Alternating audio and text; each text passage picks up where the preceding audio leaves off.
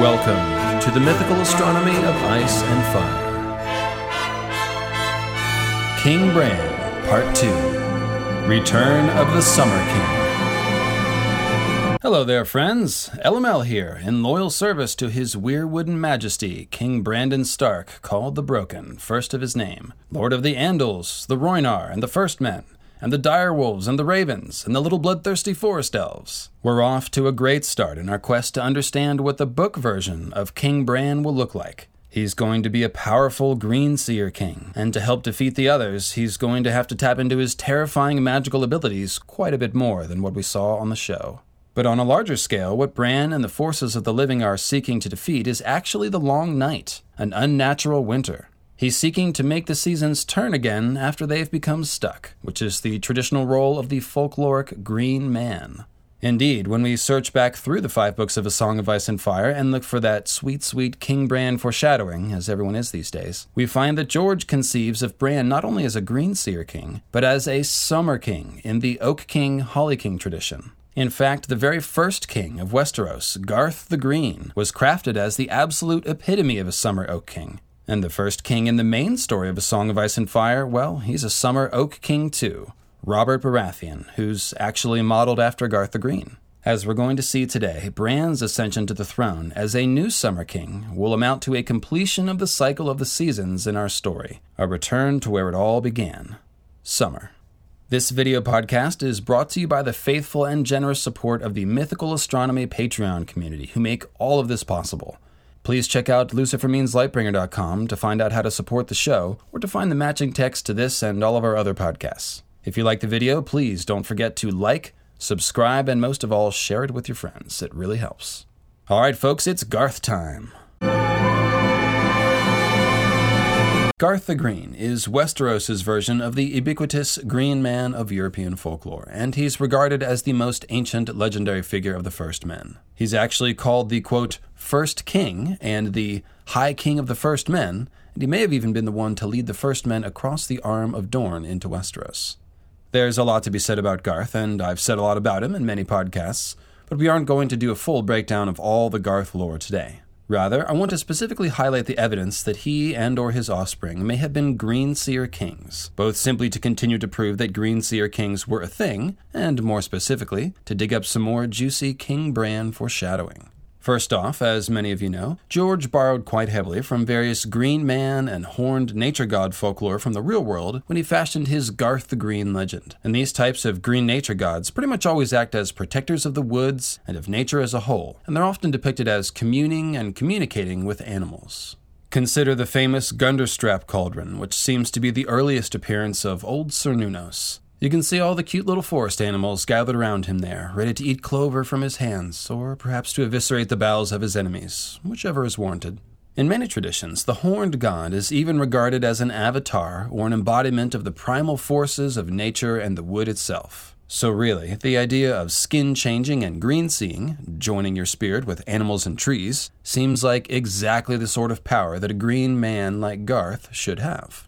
Next up is the fact that the description of Garth the Green and the description of the Sacred Order of Green Men who guard the weirwoods on the Isle of Faces are more or less identical. According to Old Nan's tales, as relayed to us by Bran, the Green Men ride on elks, and sometimes they have antlers too. Compare that to what we hear about Garth. Some stories say he had green hands, green hair, or green skin overall. A few even give him antlers like a stag. That's pretty similar so far. Garth basically sounds like a lost member of the Order of the Green Men, and the Green Men guard weirwoods. Garth the Green is regarded as a god, or god-man, and he's tied to the old gods specifically. Legend states that Garth planted 3 intertwining weirwoods, called the Three Singers, at the center of the Gods' Wood at Highgarden, which he also founded. Planting weirwoods is typically something you'd expect from a child of the forest, those who sing the Song of Earth, or at least from one who is intimately familiar with weirwoods, like a green seer or caretaker of weirwoods of some sort. As for those green men, Bran says that all the tales agreed that the green men had strange magic powers, and it's very likely that those are green seer and weirwood powers. For one, you can't ride an elk without magic. It's just not possible. This is one of the reasons that I believe Cold Hands might be a resurrected skin changer or green seer. just as Jon Snow will soon be a resurrected skin changer. And although that's a tale for another day, the point is obvious. There is no way to tame and ride a 10-foot-tall-at-the-shoulder great elk without magic. They just aren't tameable animals. More to the point, the Green Men are explicitly tied to the Weirwoods, as we know. Quoting Maester Luwin from A Game of Thrones.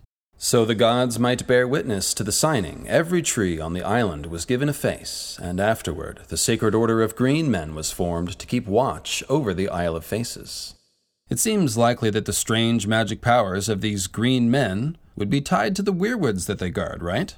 To put it even more simply, we have on one hand a green-skinned, antlered man named Garth the Green planting Weirwoods, and on the other, we have antlered green men guarding the most important Weirwoods in Westeros. They both look like classic horned green nature gods, who are in turn known for protecting the woods and talking to animals, and maybe just a wee bit of human sacrifice. Although the Sacred Order of Green Men were not kings, Garth the Green certainly was. As I said, he's widely remembered and titled as the, quote, first king of Westeros, who established the longest-running line of kings in Westerosi history, those of House Gardner. A green-skinned, weirwood-planting king of Westeros. And not just any king, but the very first king. Ergo, if Bran becomes a weirwood king of all of Westeros, or most of Westeros, one could say he's actually following most closely in the footsteps of Garth the Green himself. Ergo, if Bran becomes a weirwood king of Westeros, one could say that he's actually following most closely in the footsteps of Garth the Green himself. Ergo, if Bran becomes a weirwood king of all of Westeros, one could say that he's actually following most closely in the footsteps of old Garth the Green himself. George would most likely conceive of ending the story with a green seer king like Bran on the throne of Westeros as a return to roots, as bringing it all back around to where it started. As we mentioned last time, there's also a legend in the Riverlands of a green king of the God's Eye, which could be a mangled legend of Garth himself, who certainly makes sense as a king of the Green Men, as you can see. Or perhaps this is a memory of some green seer who tried to set himself up as a king, drawing on his magic powers and the reputation of the Green Men. Either way, what I see going on here is George subtly planting an image in the reader's mind of a green king of the Weirwoods, a green seer king who rules with the powers of the old gods. In the last video, we talked about how Bran declares himself Prince of the Green, Prince of the Wolfswood, and Prince of the Woods, when he's warging into summer and exulting in his wolfish power. Princes of the Green must grow up to be kings of the Green, and so, there is your foreshadowing. Bran's destiny may be to be a green king of the old gods, a wolfish king of the wood instead of a wolfish prince of the wood. Even better, there's a halfway decent chance that Bran will be a green seer king who actually goes to the Isle of Faces. As we've discussed a few times, it's absolutely possible that the books will have the Isle of Faces playing a part in the White Walker endgame showdown, as opposed to everything happening exclusively at Winterfell. It could be the place that the White Walkers want to reach in order to well and truly freeze over Westeros, if you will, if indeed they have the same hatred for the Green Seers that they do on the show. And what about all that delicious Weirwoodnet shutdown foreshadowing that we found in the End of Ice and Fire series? That may come to a head on the astral plane, but if there's a physical location where such a shutdown occurs, one of the best candidates would be the Isle of Faces, of course. Any way you slice it, Bran is the one person in the story who consistently thinks about and brings up the Green Men, so if anyone is going there, it's probably Bran. Consider this line from A Storm of Swords, which comes after Jojen and Meera have just told Bran the story of the Night of the Laughing Tree, which includes their father Howland Reed paddling out to the Isle of Faces in a little boat to meet the Green Men. Bran thinks to himself, "The day was growing old by then, and long shadows were creeping down the mountainsides to send black fingers through the pines. If the little Crannog man could visit the Isle of Faces, maybe I could too." All the tales agreed that the Green Men had strange magic powers. Will Bran go to the Isle of Faces? George has said that it will figure into the end of the story, and as you can see, Bran seems to be the right guy to interface with all the Weirwoods and Green Men there. If King's Landing does end up in ruins, which I think is very possible, perhaps it could even make sense for Bran to be crowned king on the Isle of Faces, making him a green king of the God's Eye in a more literal fashion. At the very least, I'm expecting George to find more creative ways to tie Bran's kingship back to Garth and the Green Men whenever and wherever he is crowned, so be on the lookout for that. Whatever happens, it seems that we're going to see the Isle of Faces before the story is over, and Bran will surely be involved. Another strong clue that Garth the Green should be associated with green seeing and skin changing is the fact that several of his offspring sound a lot like skin changers. One is outright labeled as a skin changer, and that would be Rose of Redlake, a skin changer, able to transform into a crane at will. A power some say still manifests from time to time in the women of House Crane, her descendants. Technically, if Rose was a skin changer, then she would have been inhabiting the flesh of cranes or other animals, as opposed to transforming into them. But this seems like the typical sort of confusion that happens over time with folklore and fable, as from the non-magician's perspective, there's really not a big difference between a sorcerer who can change into an animal versus one who can inhabit their minds and control them. Bottom line, wizards are attacking you with animals, and the relevant point here is that Garth's daughter Rose is outright labeled as a skin changer, and history seems to confirm this, as some descendants of House Crane have reportedly manifested the gift from time to time. Rose's brother also had a suspicious animal transformation. He was Bors the Breaker, who gained the strength of 20 men by drinking only bull's blood, and founded House Bulwer of Blackcrown. Some tales claim Bors drank so much bull's blood he grew a pair of shiny black horns. Just as with Rose of Redlake, what I think we're really talking about here is a confused tale of a man inhabiting an animal's skin, a skin changer. Those horns also make Bors a sort of horned lord figure, like his daddy Garth. And of course the real-world folklore George is riffing off of here includes both people with stag antlers, as well as people with animal horns, like that of a bull, goat, or ram. Even the blood-drinking part of the Bors legend sounds like it could be skin changer activity. Varamir Sixskins ate the heart of some of the foes he killed, perhaps believing it would make him stronger. So that sort of magical cannibalism thinking is potentially part of green seer and skin changer culture. One certainly thinks of the tradition of sacrificing humans to heart trees, especially the one Bran saw in a vision where he could actually taste the blood of the sacrifice through the roots of the weirwood tree.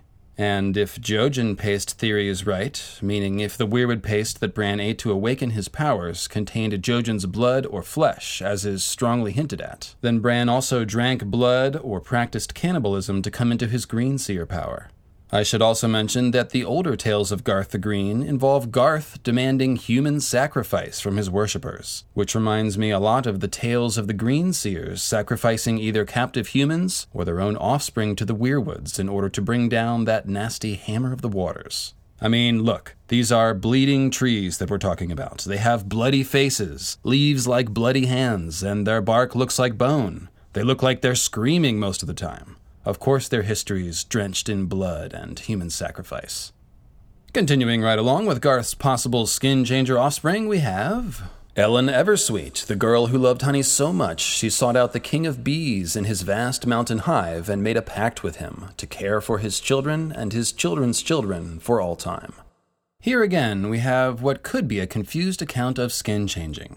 No, I'm not saying that Ellen was skin-changing bees, but rather that the idea that people can communicate with animals and even make pacts with them may well stem from the very real phenomenon of skin-changing and green-seeing.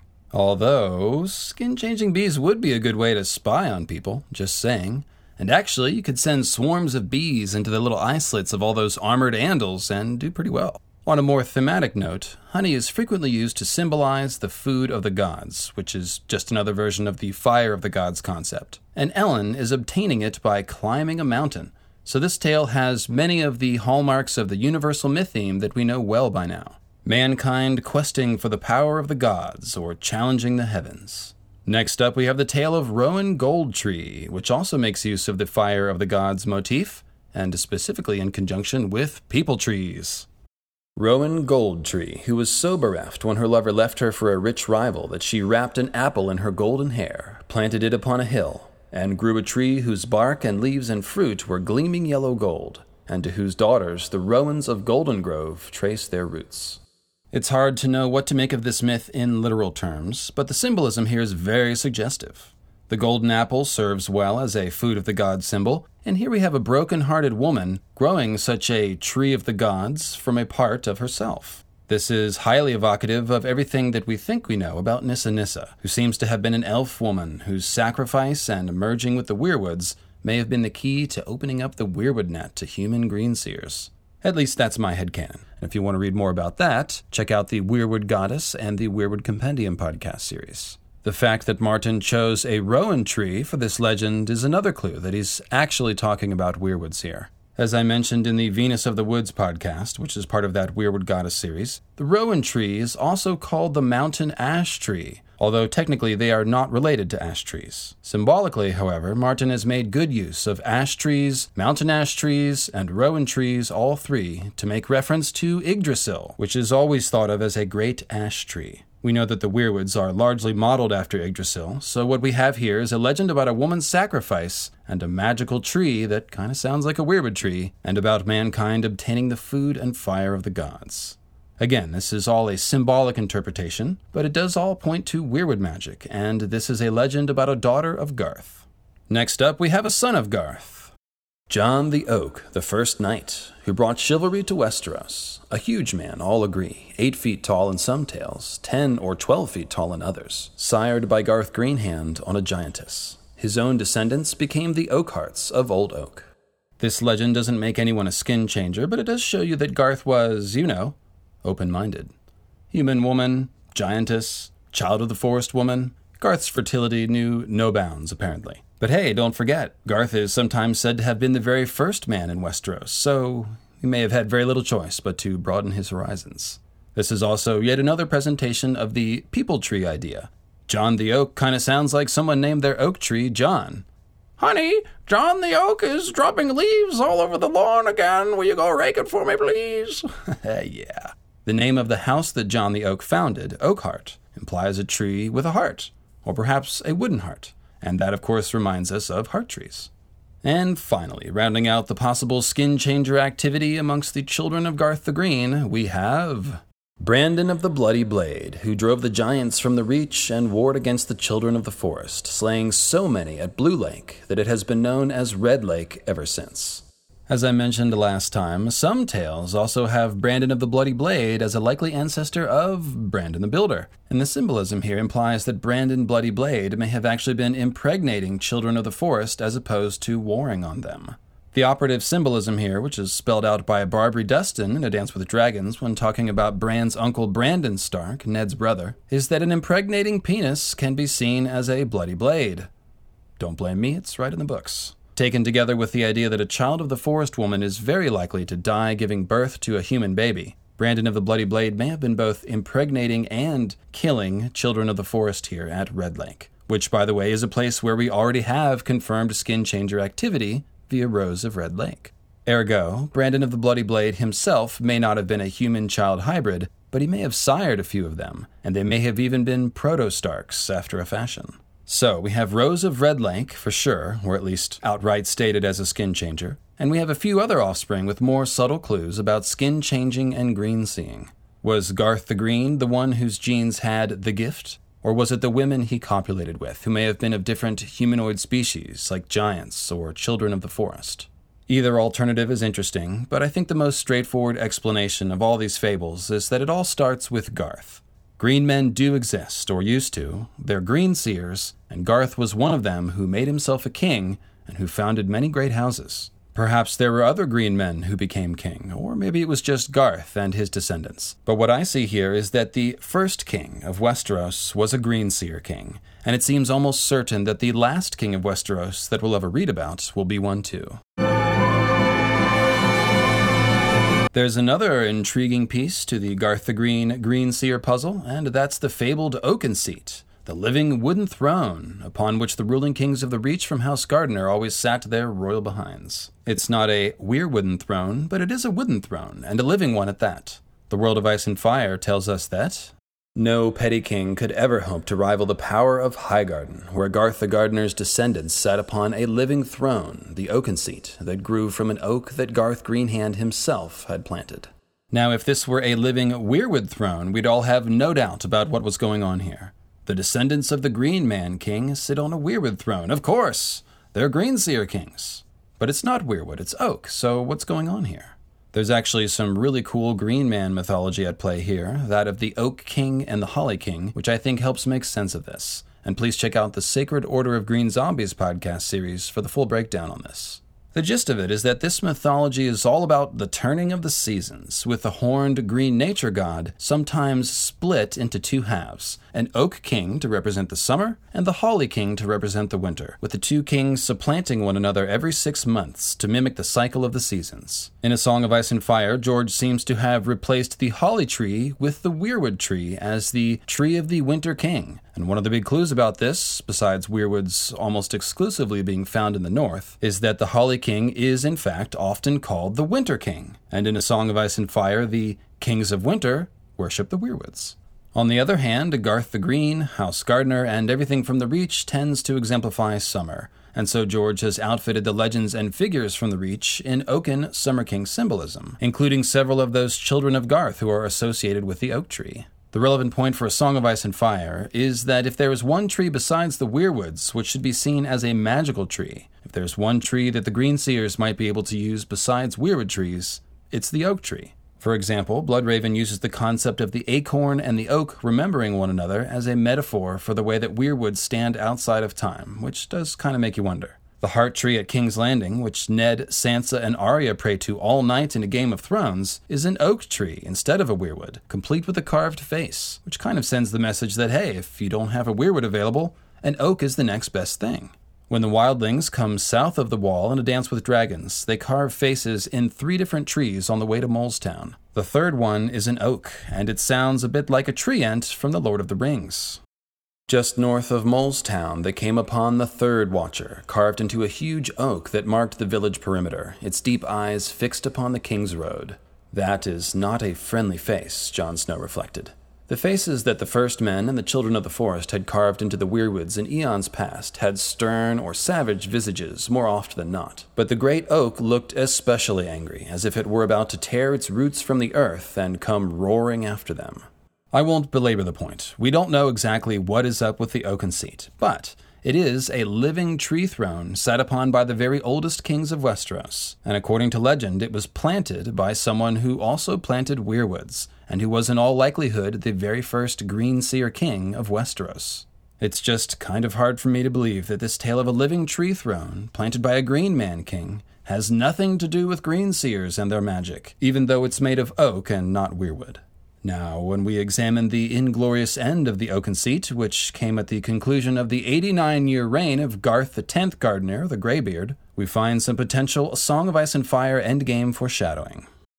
One Dornish king besieged Oldtown, whilst another crossed the Mander and sacked Highgarden. The oaken seat, the living throne that had been the pride of House Gardener for years beyond count, was chopped to pieces and burned, and the senile King Garth X was found tied to his bed, whimpering and covered in his own filth. The Dornish cut his throat, a mercy, one of them said later, then put Highgarden to the torch after stripping it of all of its wealth. Aha, so the oaken seat and Highgarden itself was burned, did you say? Very interesting.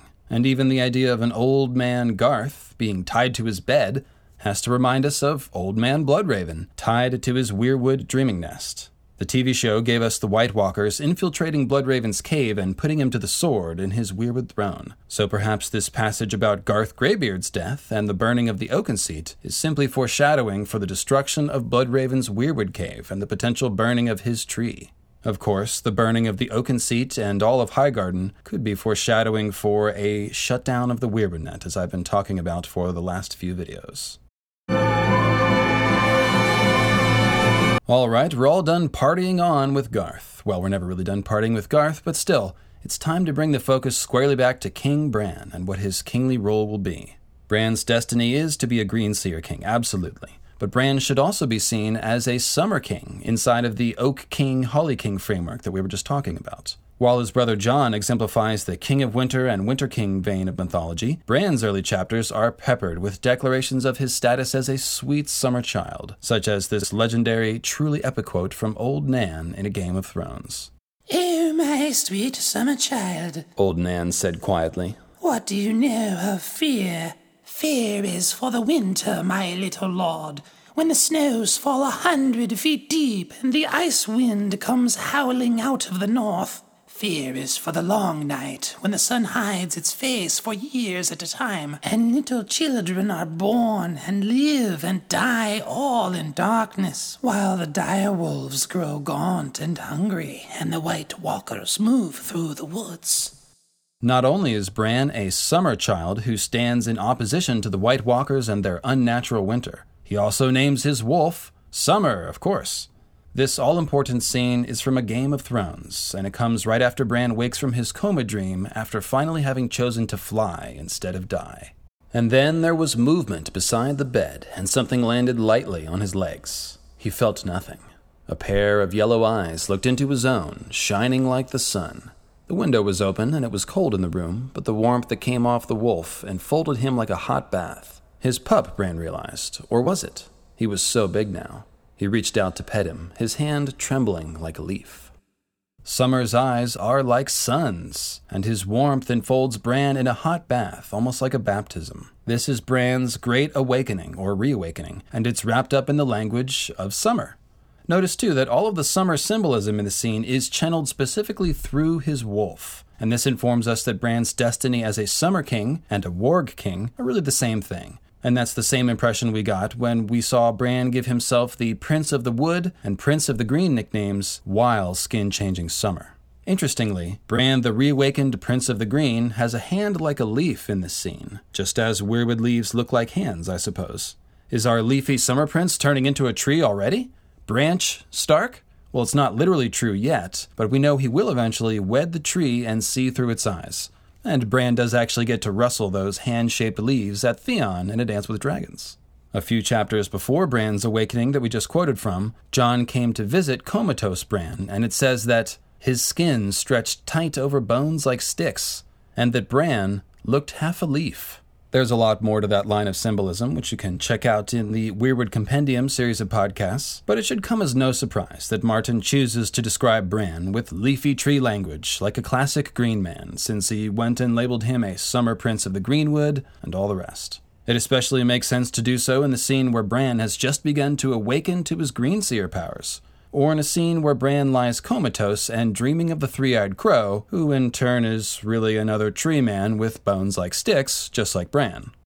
Seated on his throne of roots in the great cavern, half corpse and half tree, Lord Brynden seemed less a man than some ghastly statue made of twisted wood, old bone, and rotted wool.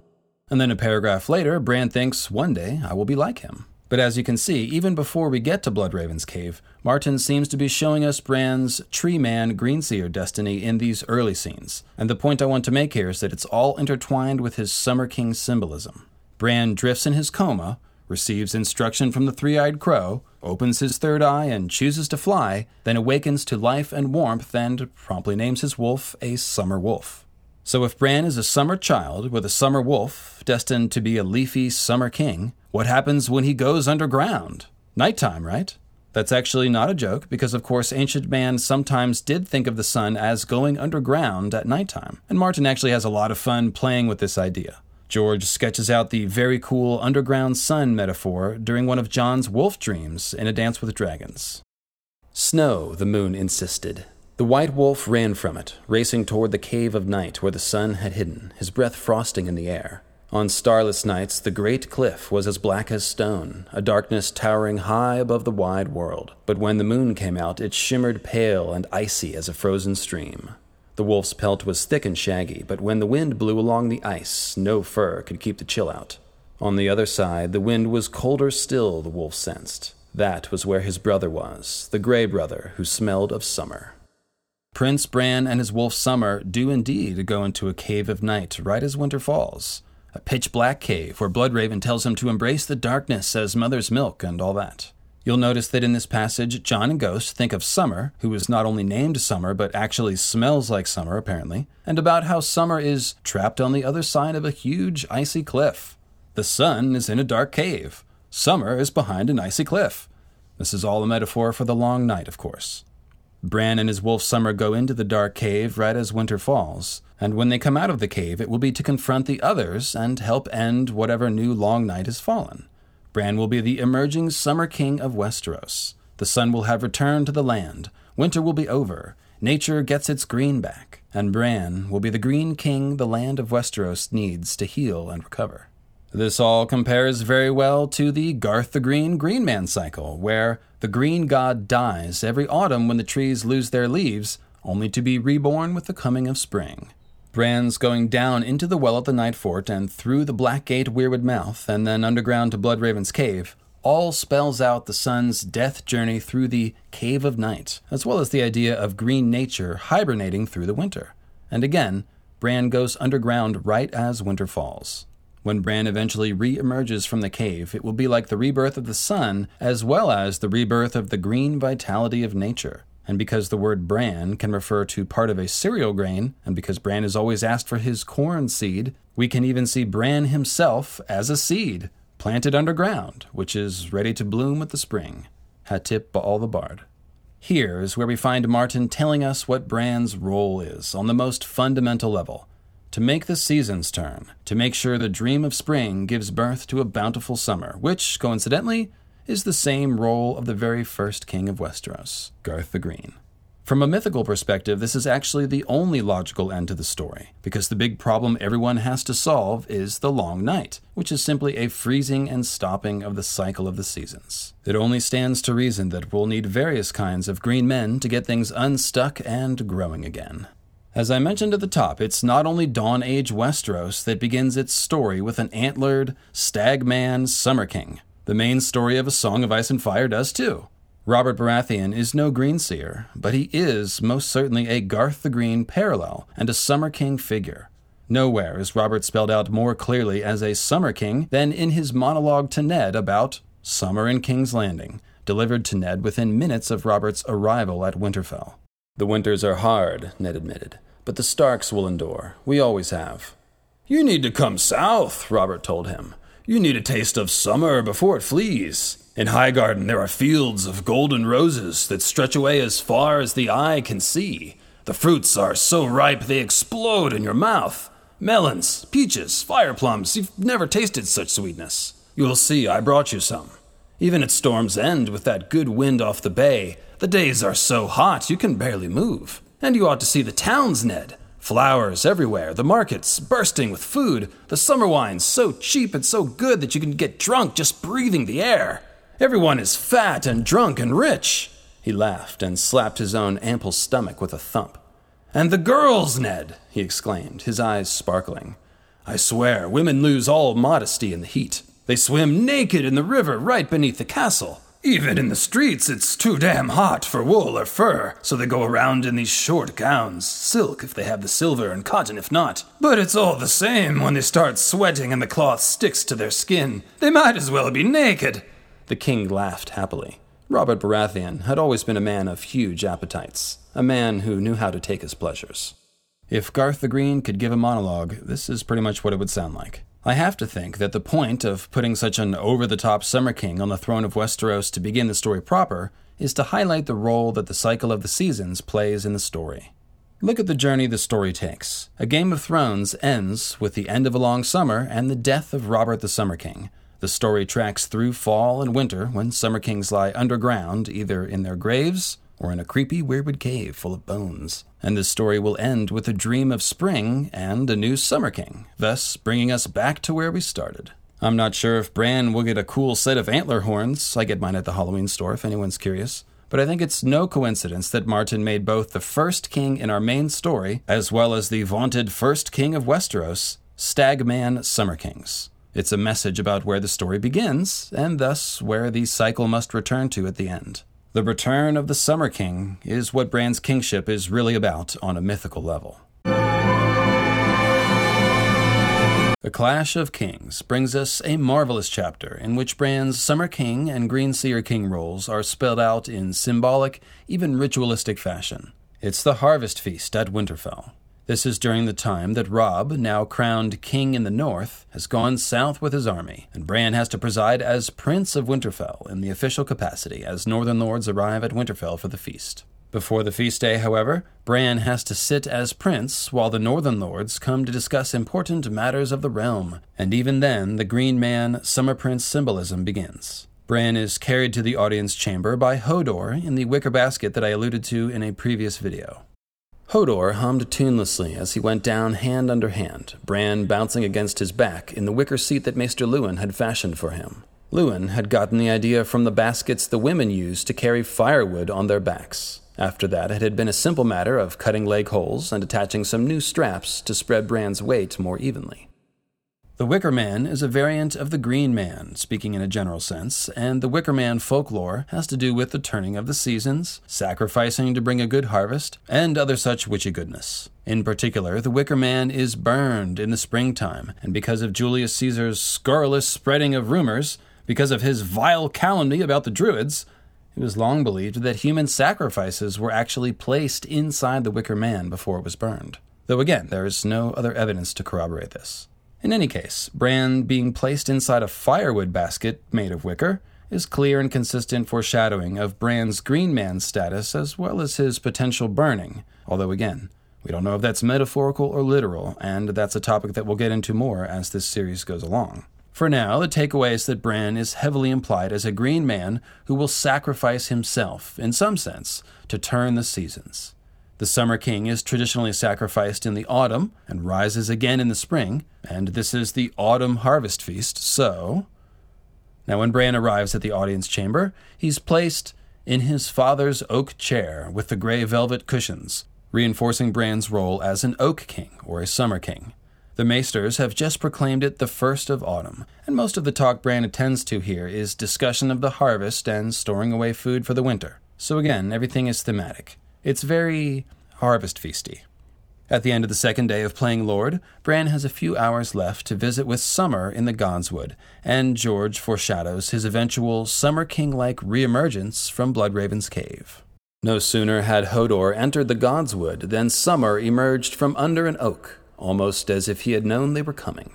Summer is emerging from beneath an oak. It's the return of the Oak King and of summer itself. And it's coming from beneath a tree, of course. It's nice that George drops this more hopeful foreshadowing in during the Harvest Feast chapter, just to remind us that Bran's sacrificial symbolism is only one stop on his journey, and that the sacrifices he and his friends make will be for a worthy cause. Summer will come again, in other words, and it will be thanks in large part to Bran the Summer King and all those who helped make him the three-eyed raven that he will someday become. Did I mention sacrificial symbolism? How about this dream that comes a couple pages after the last quote? On this night he dreamed of the weirwood. It was looking at him with its deep red eyes, calling to him with its twisted wooden mouth, and from its pale branches the three-eyed crow came flapping, pecking at his face and crying his name in a voice as sharp as swords. This is also the implication of the three-eyed crow always asking Bran for corn.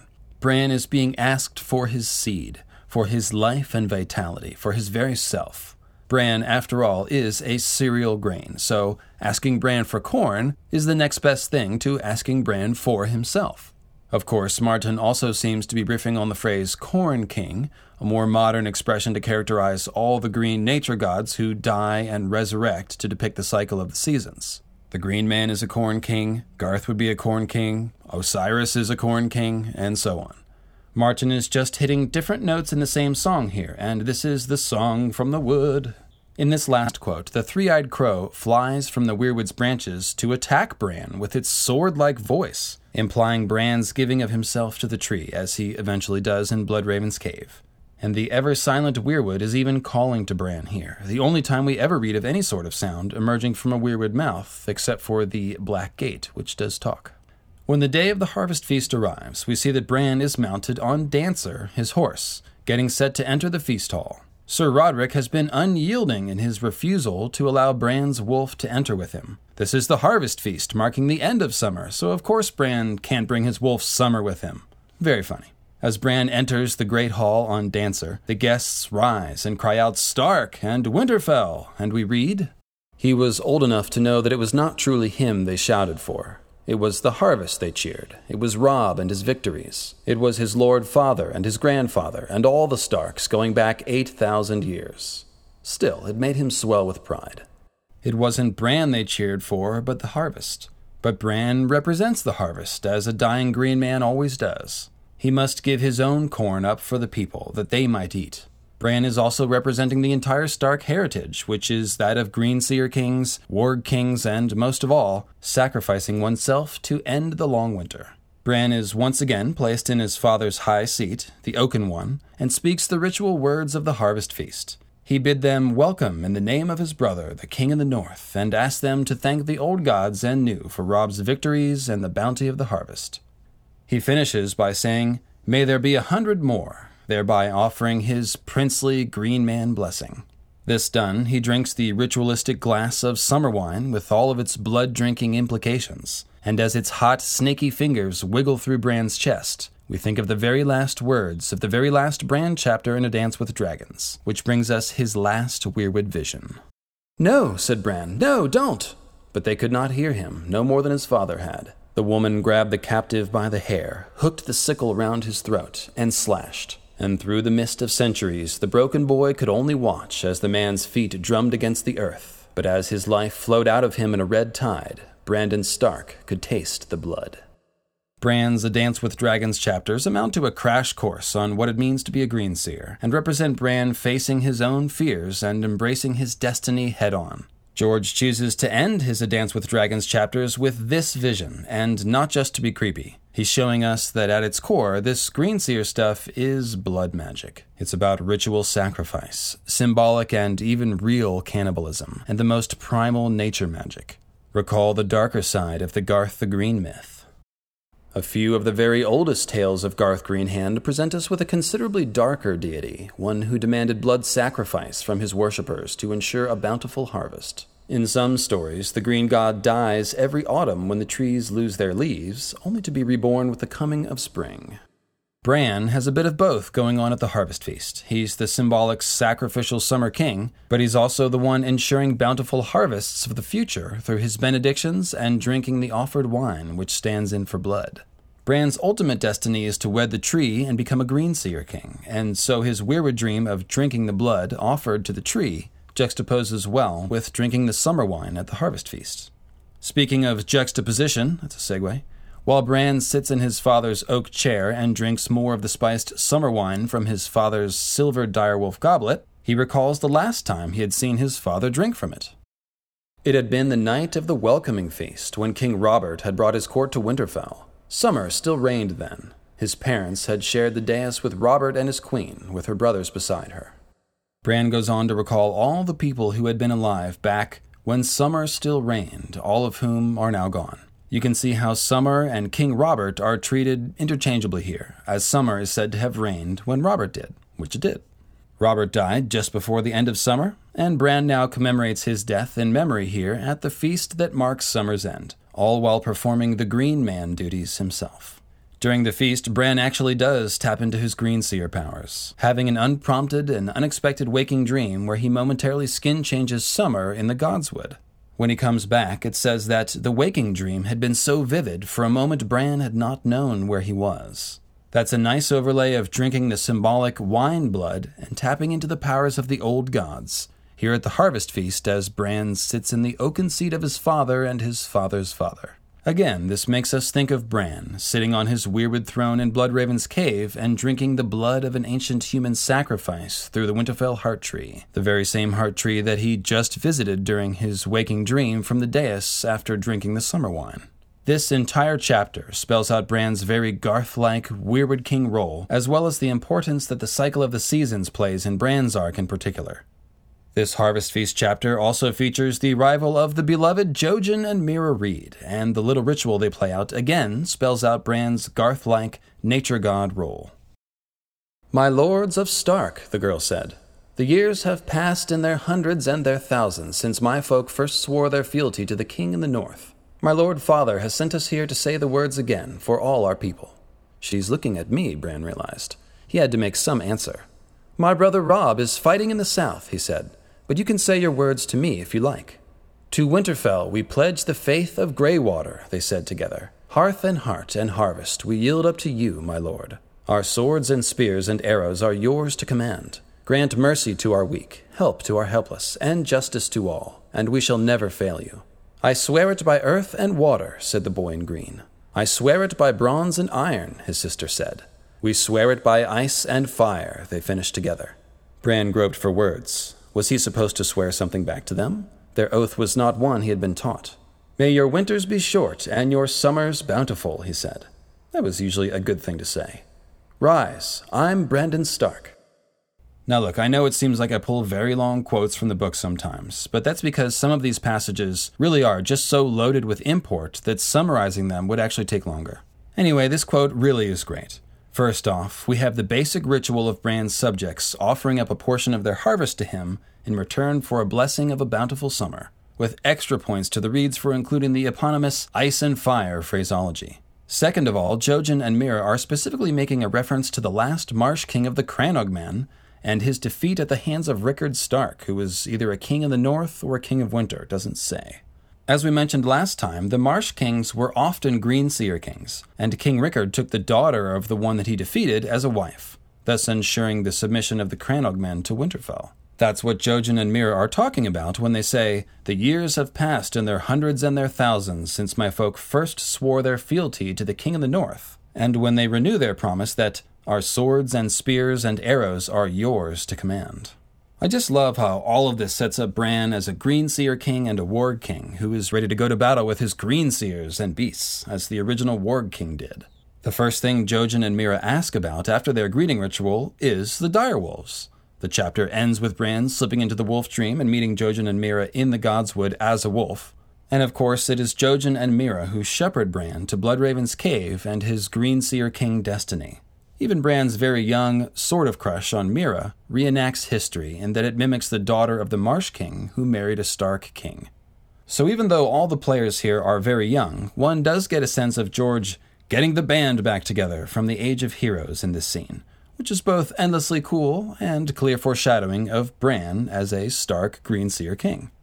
Now there are two very nice symbolic clues that Bran's journey as a fallen and then risen Summer King is tied to his classic struggle against the others. The first one is one of my very favorites, if only for the sake of those drunken, lovable umbers.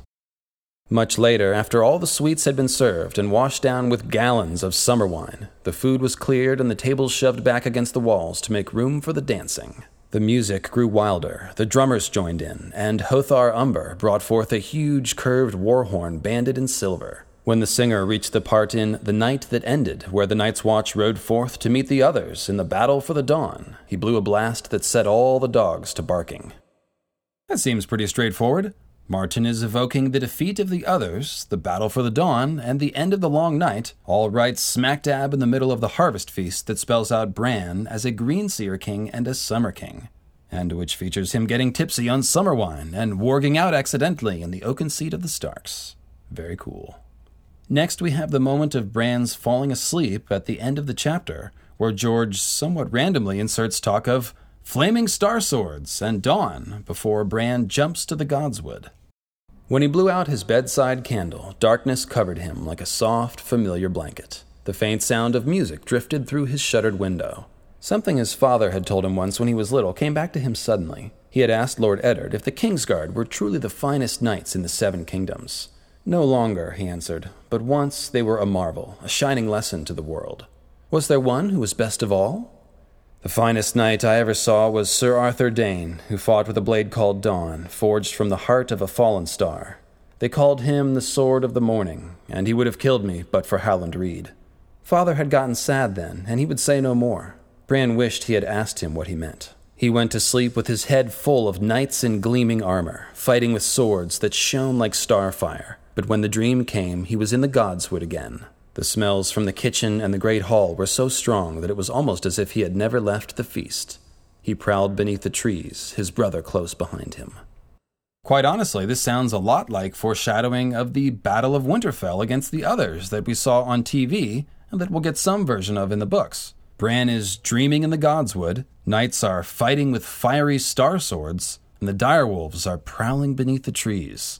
On top of that, the fight at the Tower of Joy between Eddard and his group of 7 and the 3 Kingsguard knights that Bran references here is actually a scene which mimics an important part of the War for the Dawn, with Ned as a Stark last hero figure and the snow-white armored Kingsguard playing the role of the others. I've talked about that extensively in the Moons of Ice and Fire podcast series, if you're curious, But for now, the basic point is that the Tower of Joy reference works to enhance the last battle vibe of this scene, and quite possibly to insert the idea of flaming swords into the Godswood, along with Bran warging into his direwolf. It's very similar to that opening scene in the Winterfell Godswood, where Ned slowly and lustily polished his huge dragon sword while discussing the others and the direwolves with Catelyn. Once again, George is spelling out the primary elements of the final showdown in the place where it will occur. In that first Winterfell scene, the message seemed very basic. The others are coming, and the Starks, specifically Ned and Lyanna's children, will need to be there with dragon swords and direwolves when they do.